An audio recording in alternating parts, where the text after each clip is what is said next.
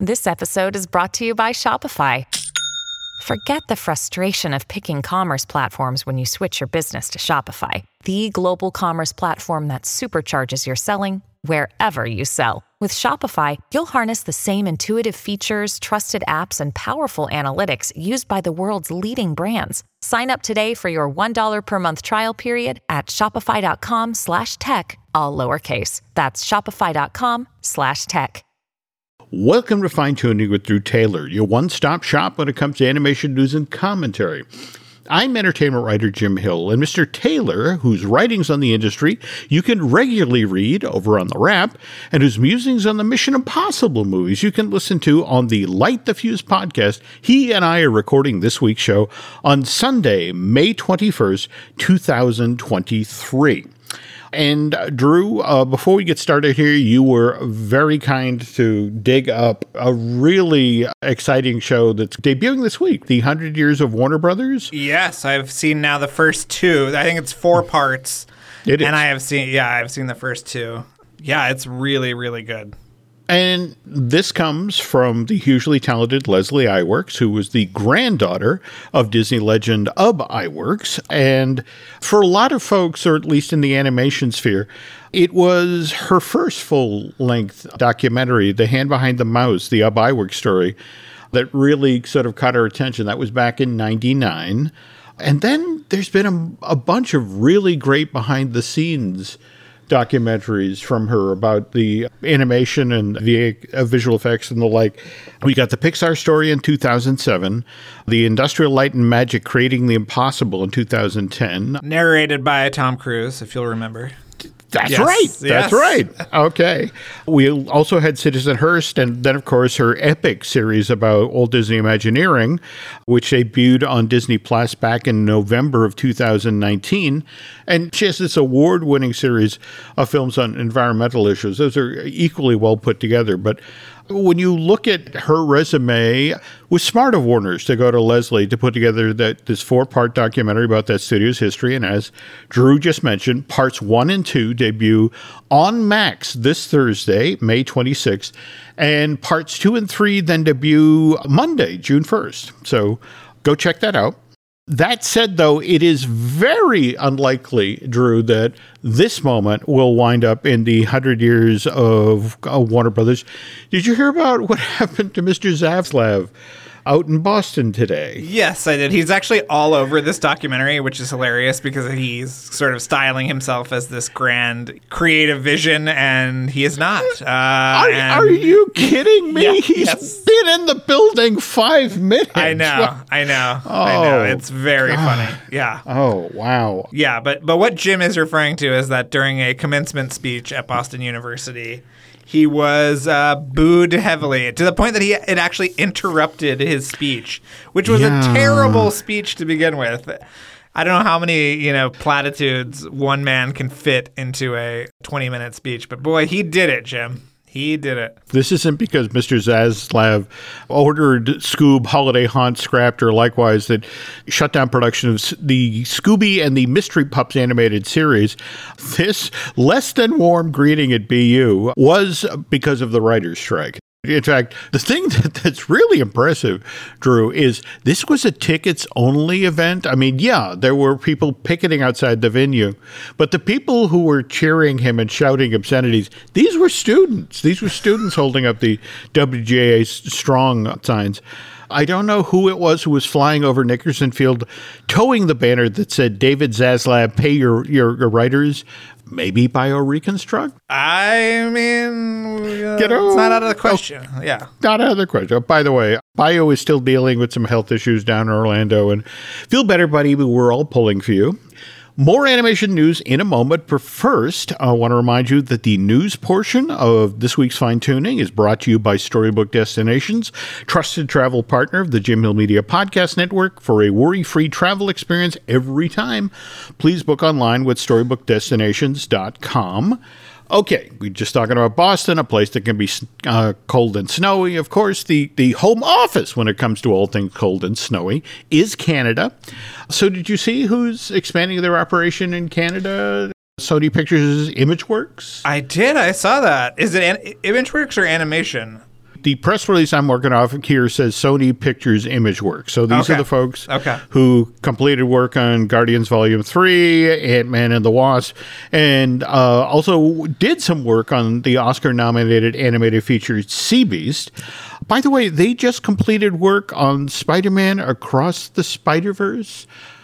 And are we allowed to mention something that you have seen? We can say I've seen it, Jim, but I think that's it. My opinion, as effusive as it may be, it has to be under embargo. I don't know when. I'm just on a gag order, Jim. I'm just in this closet talking to you, not being able to talk about Spider-Verse. It's very frustrating.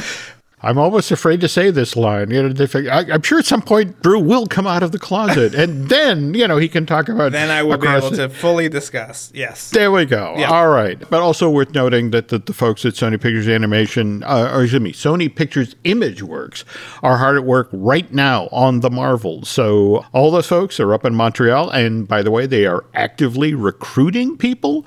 So if you're of a mind to join a team that does great visual effects work, and you have a good winter coat, send them a resume. Go over there, get the coffee, get the baguette, whatever you want. Go, work up that place. It would be great. He's such a talent, folks. He really is. Now, correct me if I'm wrong. Sony Pictures Imageworks or Sony Pictures Animation, they didn't work on Nimona. That was DNEG Animation? DNEG, yes. Formerly Double Negative. Yes, correct. Okay.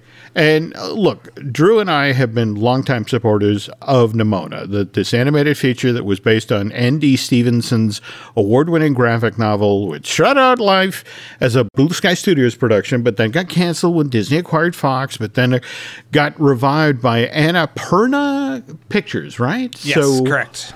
I don't know how we missed this, but there's a teaser trailer just dropped for this 3 days ago. Yes. And what did you think? I thought it was great. I mean, I have seen the movie, so it's got a lot of custom animation in it, which is nice. That whole opening thing where she's kind of describing the kingdom and everything. Yeah. Yeah, it's really cool. And then, you get to see her in her crazy shape-shifting form, which is just so much fun. It's very, very Genie, very Moana. So I think you'll enjoy it. Okay, but like you said, a lot of custom. There are some clips from the film in the middle, and then it's sort of bookended by a piece of animation that's just done for this, right? Yeah. All of that stuff is just for the trailer. Kind of in the Pixar tradition. Okay, Nimona has its world premiere at Annecy on June 14th, and then becomes available for viewing on Netflix starting on June 30th. So you want to taste, go check out the teaser trailer, which again dropped just 3 days ago. By the way, the day before Nimona has its world premiere at Annecy, this would be Tuesday, June 13th, the Venture Brothers, the complete series, becomes available for purchase. I have trouble with the whole complete series, given that don't we still have the Venture Brothers movie, The Radiant is the Blood of the Baboon Heart, coming? Correct. Correct. Okay. And that's going to be on Adult Swim. Yeah, soon, I think. Soon-ish, at least. Yeah, I mean, we saw that clip a few weeks ago.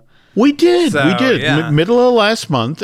But all they would say at that point was 2023. So do we know anything? Or? We don't know anything, Jim. Okay. All right. Well, speaking of things we do know, we finally have a debut date for season 11 of Futurama. The revival of this animated series gets underway on Hulu on Monday, July 24th. 10 episodes being released on a weekly basis. And I want to also stress here that Drew always points this out, and I always fall for this trap.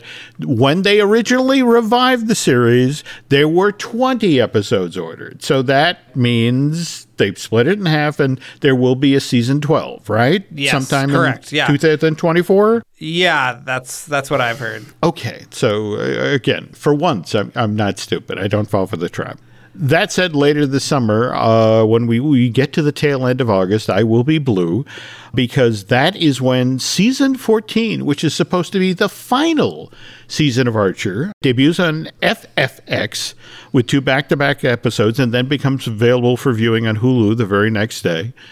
I want to point out here that Archer debuted on FX back in 2009, then moved over to FXX Is it FFX or FXX? FXX. Yeah. Damn it, got it wrong. FXX Yes. in 2017. It actually managed to win Best Animated Series, the Emmy, in 2016. So kind of rarefied company.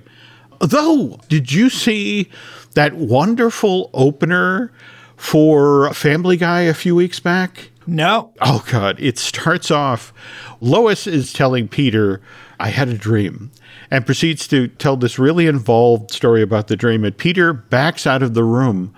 And you next see Peter, he's still backing up. And he passes Quagmire and Clifford. And it's one of these things where Quagmire's, oh, God, he's caught in a wife dream story. And Cliff's, it's like, I had a friend die that way. And so... And so finally, you see him back up, and he just backs through a door. And when he turns around, he's in the restaurant from Bob's Burgers. And it's like, oh, geez, I backed up so far, I wound up in the show before us. But there, sitting at the counter, is Homer from The Simpsons eating a burger. And Peter sits down, he grabs a menu, and he says, why are there two sets of prices? And Bob behind the counter says, well, there's one set of prices for Emmy winners and there's another set of prices for shows that never won Emmys. And Peter kind of sighs, puts it on the menu, and just a black coffee, please. So, I mean, it was this really great, great piece of writing, wonderful bit. And, and again, to have the three shows come together like that. But... And again, of course, Bob's Burger, the very same gentleman, Lauren, who voices the title character in Archer, also, does Bob. So, okay, we spent a lot of time talking about television animation this show. Want to pivot to talking about animation for theatrical release. So did you see this Pixar Elemental Experience thing? Jim, it's a mall tour. It's a mall tour. It's the same thing that has been happening since 1992. But these mall tour things are worth checking out. All right, let's hear your story. I went to the Hercules Mall Tour. This tells you how late in the game they changed some of the animation in Hercules. They were doing the 0 to hero number. And during that scene in the finished film, where they had the star shot through the sky and basically blew up Marilyn Monroe's skirt, just like damn it, I'm blanking. 7 Year Itch. 7 Year Itch. Yeah. Okay. That's what went out in the finished film just 3 months later. What I saw was Ariel and Sebastian in Starfield form, and the star shot through that scene. So 3 months before the film was going to go out, Ariel and Sebastian had a cameo in the 0 to hero number. And evidently the problem was that during the test screenings, it took them out of the movie. They began to talk, oh, that's Ariel. Oh, that's Sebastian. And so they didn't click into the scene as it continued at the end of the song. And it was one of those, oh, damn, we have to change that. It's a great little moment. It's a great little gag, but it's taken people out of the movie. So they clipped that. And what's weird is I've never seen that turn up. It's a 2-second long scene, if that. Never seen that turn up in an extra feature. So where did you see it? They brought you into the mall's theater, or they had a little screen set up, or what? As you described, it was a mall tour right there. I think Skechers was on one side and the Orange Julius was on the other. In fact, given this was 97, it was a big mother, cathode ray tube behind. I want to say it was the desk that the animator would come out on hourly intervals, and this is how you draw Phil. It just, as Drew pointed out, this is a mall tour. In fact, it kicked off at New York City's Brookfield Place. In fact, Peterson himself was there to cut the ribbon. I saw that. Yeah, but it's a relatively short tour. Yeah, it is coming out to Glendale, so I hope I get a chance to see it. Yeah, Oh, cool. Mall tours, people don't know, people who were born after, the year 1990 have no idea that this is where the aging stars of some sitcom or some Western, whoever was left from Rawhide would come through the mall and say hello. And, am I wrong? Rory Calhoun. No, you're not wrong. But again, you did, every so often, you got to see something cool. Yes. Speaking of which, though, the Pixar Elemental Experience Mall Tour goes next to the Chicago Yorktown Center from May 26th to the 28th, then Dallas Stonebriar Center, that's June 2nd through the 4th, then out in Los Angeles at the Americana at Brand, that's the 10th through the 12th, and finally San Francisco Hillsdale Shopping Center, June 16th through the 18th. So I guess Brookfield Place is as close as it's getting to me, so I'm not seeing this. Well, if I go, I'll take pictures, Jim, and let you know if I run into... Buddy Hackett is not alive, but that's the kind of person who would be at one of these things. Okay. I wonder how they're telling people as part of the show, the whole conceit that earth, wind, fire, and air all live together in Element City. That's an interesting abstract to sell. I haven't seen any ads for this movie. I have not seen any billboards for this movie. Really? Yeah. Not even out in L.A.? Yeah. It's a lot of Little Mermaid right now, Jim. So, yeah. Well, that's true. That's true. Okay. The entire company is marching in one direction toward May 26th, and that launching over the Memorial Day weekend. So maybe the next week the Elemental billboards will go overnight, Jim. You will see the billboards change. Yeah. That said, though, the bear with little brain, Winnie-the-Pooh, would have some real trouble in Element City because there is no honey. On the other hand, the Walt Disney Company would just love it if Pixar's Elemental became a Pooh-sized franchise. I'll tell you what, folks, when Drew and I get back from this break, we're going to talk about the many iterations of Winnie-the-Pooh that the Walt Disney Company has foisted on us since 1966.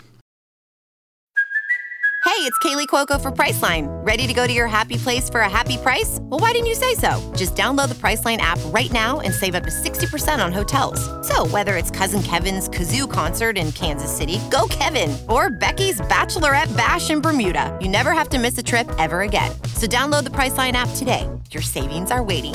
Go to your happy place for a happy price. Go to your happy price, Priceline. Given these days the work you're doing at the Wrap and the wonderful stuff you're doing with the Light the Fuse podcast, a lot of people don't know about your days at Disney, that you were in-house for a number of years, right? Yeah, just a couple of years, 2015 through like the end of 2016. Okay. Yeah, I was running a website called The Disney Insider on Disney.com, one of the suite of blogs that included Oh My Disney and Disney Style and a couple of other things. None of which are still there anymore, so... Well, kind of like the Galactic Star Cruiser. Yes. It's a Disney thing where they think... It's like video games, where it's like, we're all in, and then... No. Until we're not. No, until we're not. Yeah, exactly. And then in a few years, they'll be all in again, and it'll be somebody else's problem. There you go. Okay. So when you were in the building, can you talk about Winnie-the-Pooh, at least for a time, in the company, was like on a par with Mickey Mouse. He was like a number one earner when it came to merchandising and that sort of thing, right? Yeah. So I was at Disney Interactive, as with the blogs and the social handles, and Winnie-the-Pooh was one of the top priorities. I would say he was up there with Mickey Mouse in terms of popularity and importance and all of that. So, yes, this was 100% the case.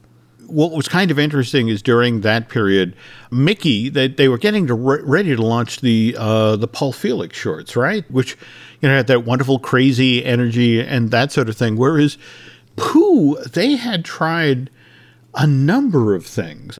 Do you remember, for example, what was it? When they decided, let's do Pooh as CG. What was that again? My Friend Tigger and Pooh? Oh, yeah. This was I was there after the Paul Ruddish, my mistake. Yes, My Friend Tigger and Pooh. Yeah. Mm-hmm. Yeah, this was when they were trying, they still have not brought back Oswald, but there was this Oswald proof of concept that they were trying to get off the ground, and there was a lot of that was when they were working on the Three Caballeros show that didn't get aired for another 3 years. My Friend Tigger and Pooh was actually before I was there, but it was in the same. It was in line with the same kind of like how do we resurrect these characters in a fun way? And boy, they've tried that many times over the years with Pooh, haven't they? Well, yeah. That and in fact, we're about to sort of walk through the history. I mean, Walt walks into his daughter's bedrooms, and just in the same way that the girls are reading and laughing at Mary Poppins, here's A.A. Milne's Winnie the Pooh, and Walt looks at them. They're charming. Well, all right, let's see if the rights are available for these. And it turns out, well, no, somebody else had the rights to Winnie the Pooh. In fact, if you want to see something genuinely bizarre, folks, head on over to YouTube. There is one of the very, very early full-color things that was done for television. It's a show called Shirley Temple's Storybook. It's the child star from the 30s, now grown up, and she serves as the narrator of the show, and sometimes she appears in these. But there's an episode, it aired, I want to say, in the second season of the show, that's entirely about Winnie the Pooh. It's done with puppets. It aired back in October of 1960.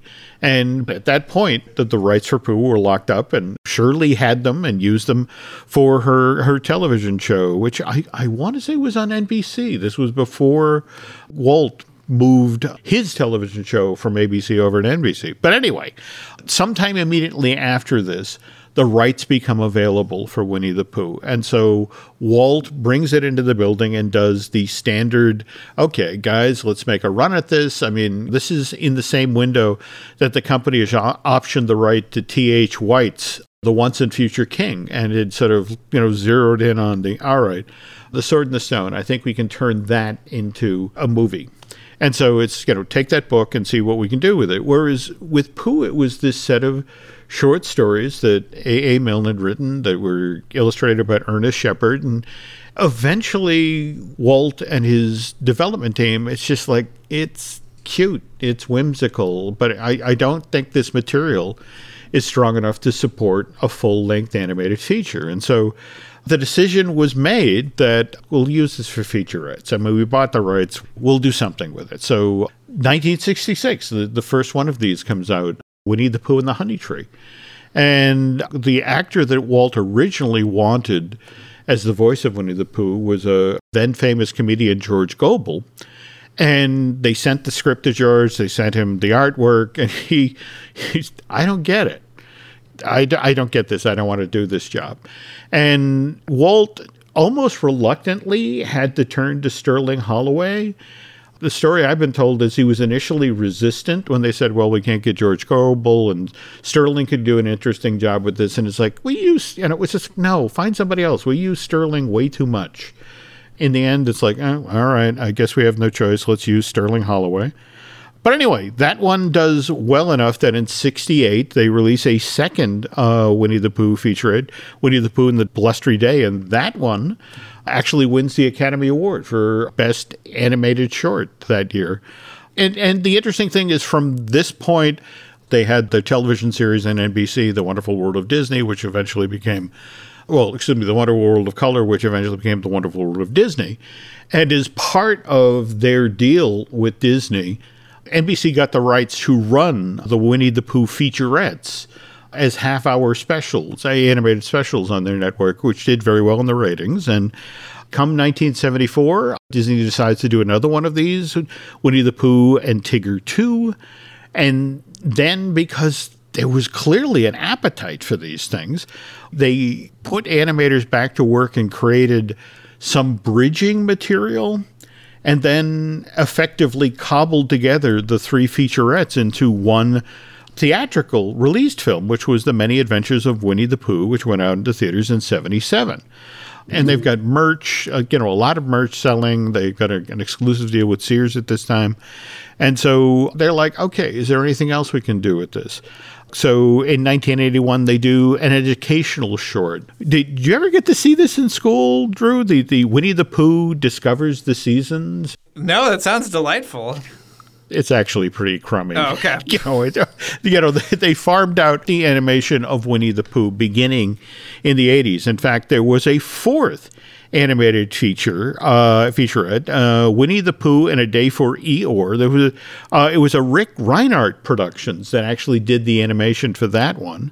But that was largely because the Disney company was busy with the launch of the Disney Channel, which had its own, well, the very first Winnie-the-Pooh TV series. Did you ever see this? Welcome to Pooh Corner with the full body suits and the weird remote-controlled talking heads? Oh, yeah, Jim. I'm still in therapy because of this show. For sure. It is an absolute David Lynchian nightmare from beginning to end. Yeah. I would argue the other one that was done in this technique, what was it, Dumbo Circus? Oh, that's true. Dumbo Circus is pretty creepy, too. Yeah, I would say if anything sent kids into therapy, it was Dumbo Circus. Yes, that's true. I really liked Owl in this version. I don't know why. I just remember that.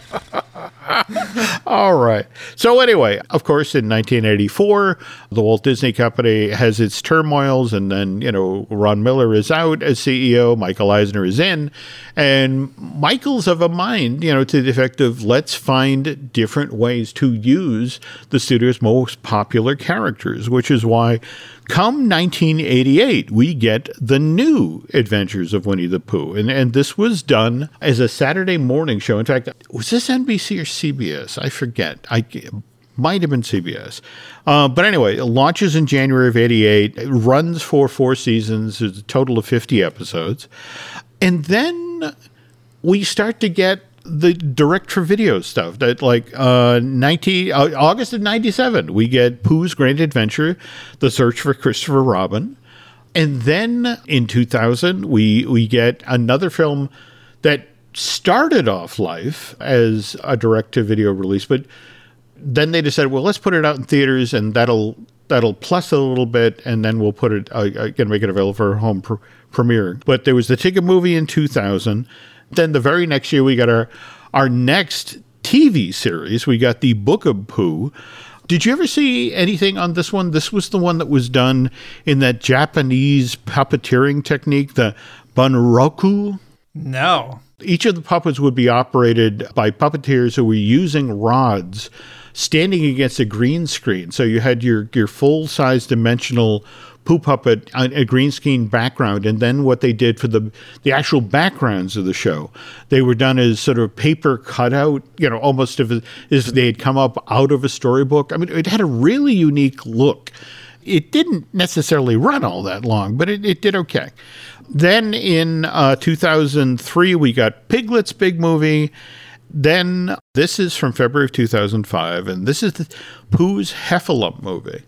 And the story I've always heard is that Michael Eisner is sitting there, they'd come into his office and they'd lay down on his desk, how much Winnie the Pooh had made this month. And at this point, they've divided the Pooh product line. There's a Disney's Pooh, the one that looks like the one from the animated shows and the like. But then there's Pooh Classic, which uses the Ernest Shepard illustrations. And in fact, those for some reason sold very well with parents of very, very small children. And for some reason, lots of people bought those as baby shower gifts and that sort of thing. But here's Michael Eisner looking at the books over the Pooh accounts and just realizes there hasn't been a lot of growth since they split the line. And this is when Eisner comes up with the idea, it's like, we need to introduce a new character to the 100 Acre Woods. The way to goose the numbers here is we need Pooh to have a new friend. And so that's when they came up with the idea of Lumpy, the young Heffalump who befriends Piglet.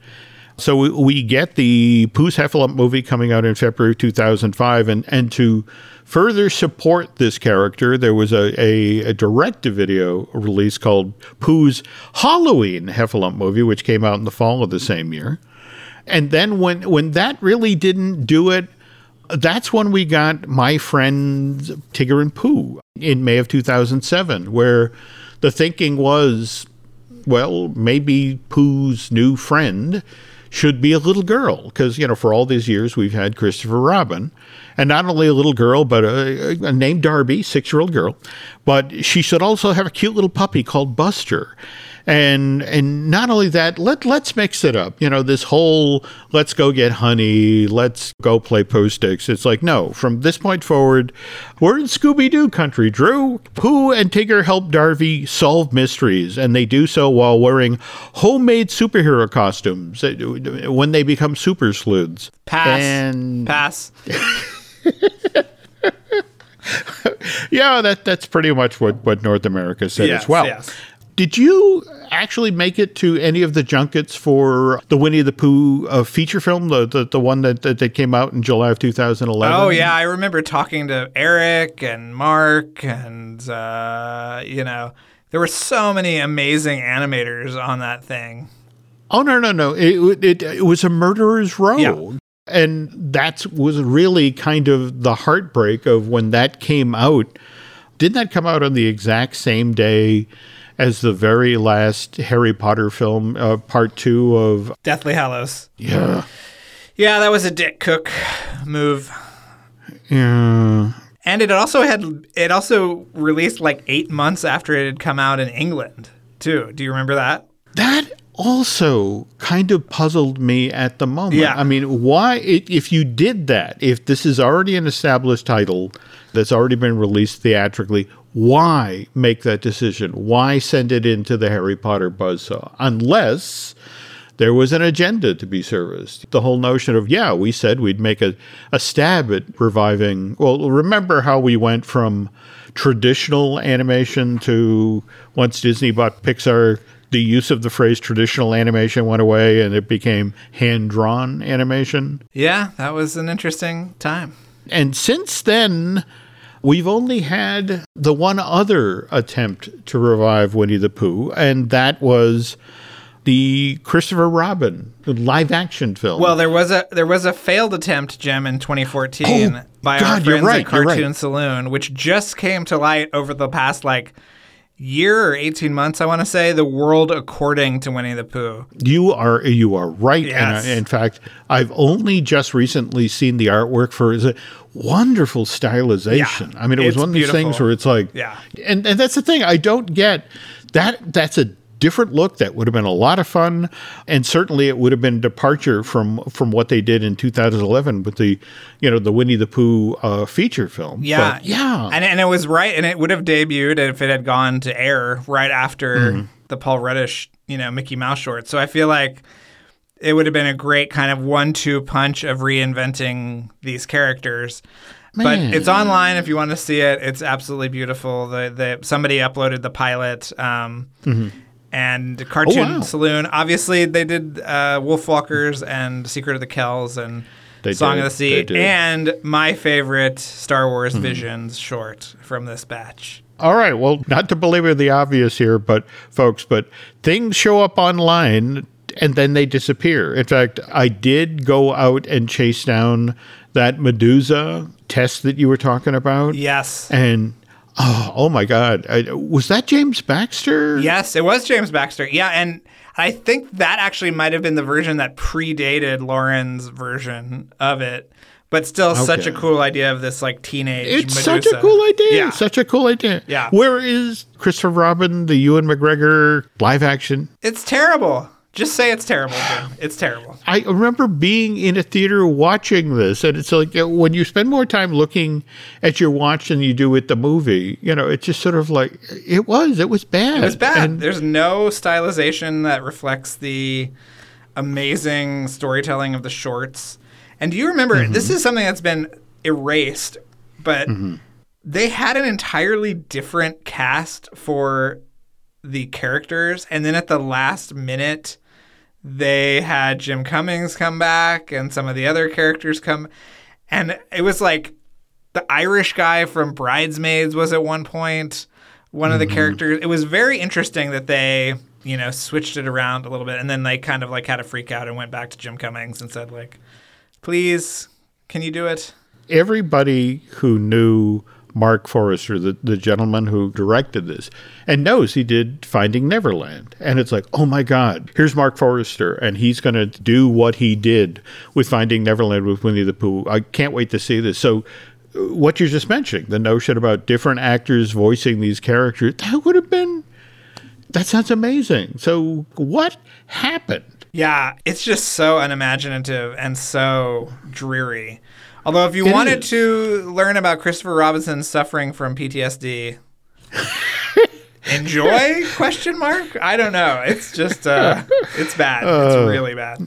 But here's the thing to remember with each of these folks, whether we're talking about Pooh's Heffalump movie or if we're talking about My Friends Tigger, Pooh, or even the Christopher Robin movie, every single one of these Winnie-the-Pooh projects was supported by its own retail line.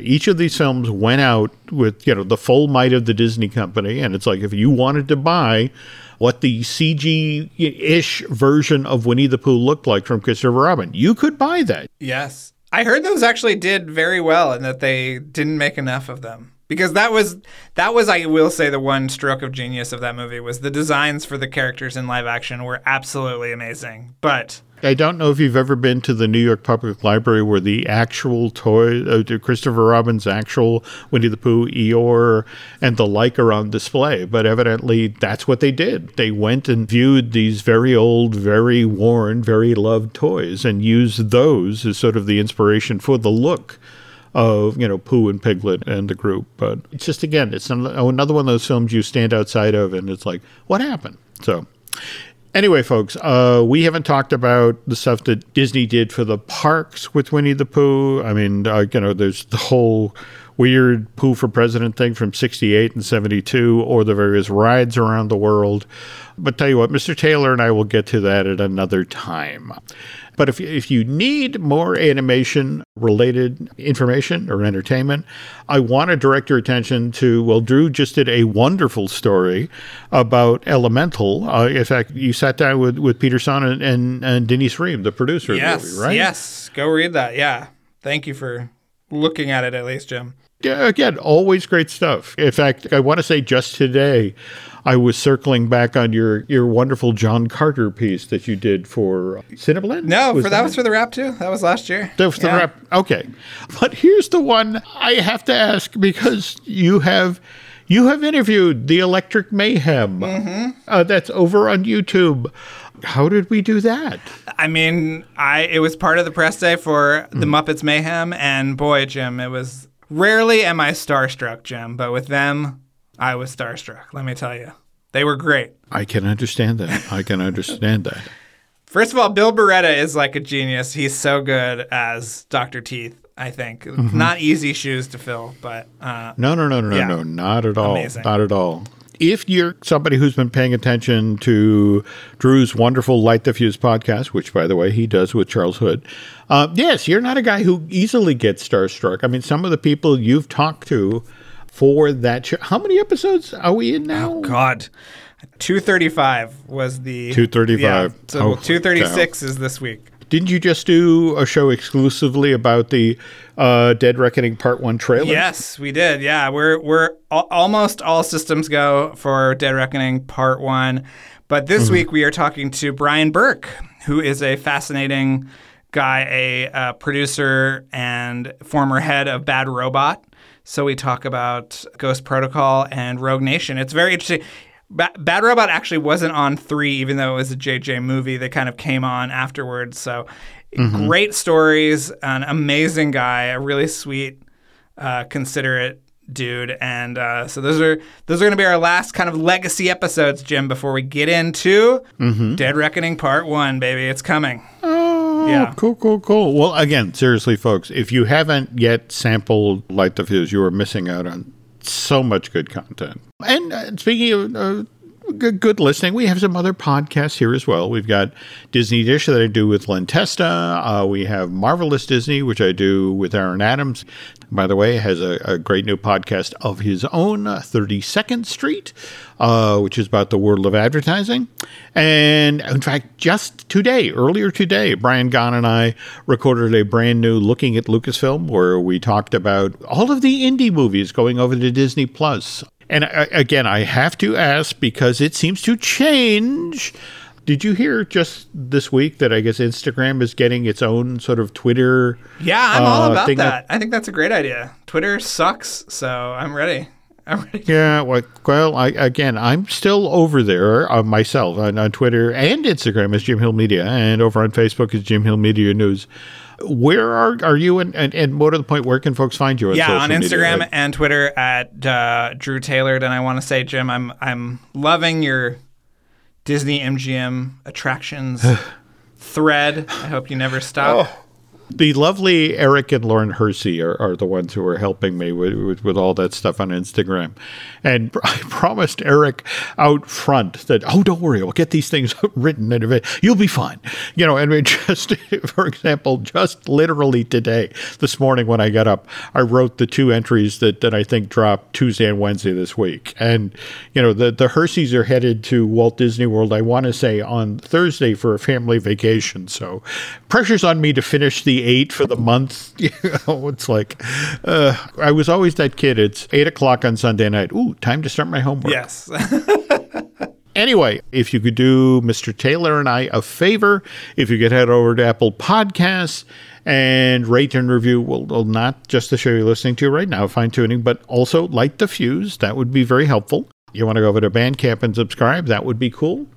And I think that will do it for now. But again, remember, very early on in tonight's show, Mr. Taylor mentioned that he has seen Spider-Man Across the Spider-Verse, and I believe the term you used was effusive.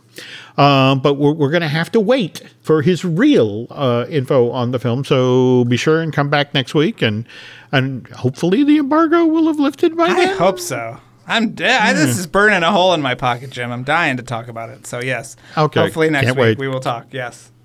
Cool. All right. And that's going to do it for now. And on behalf of Mr. Taylor, thanks for listening, and we'll be back soon.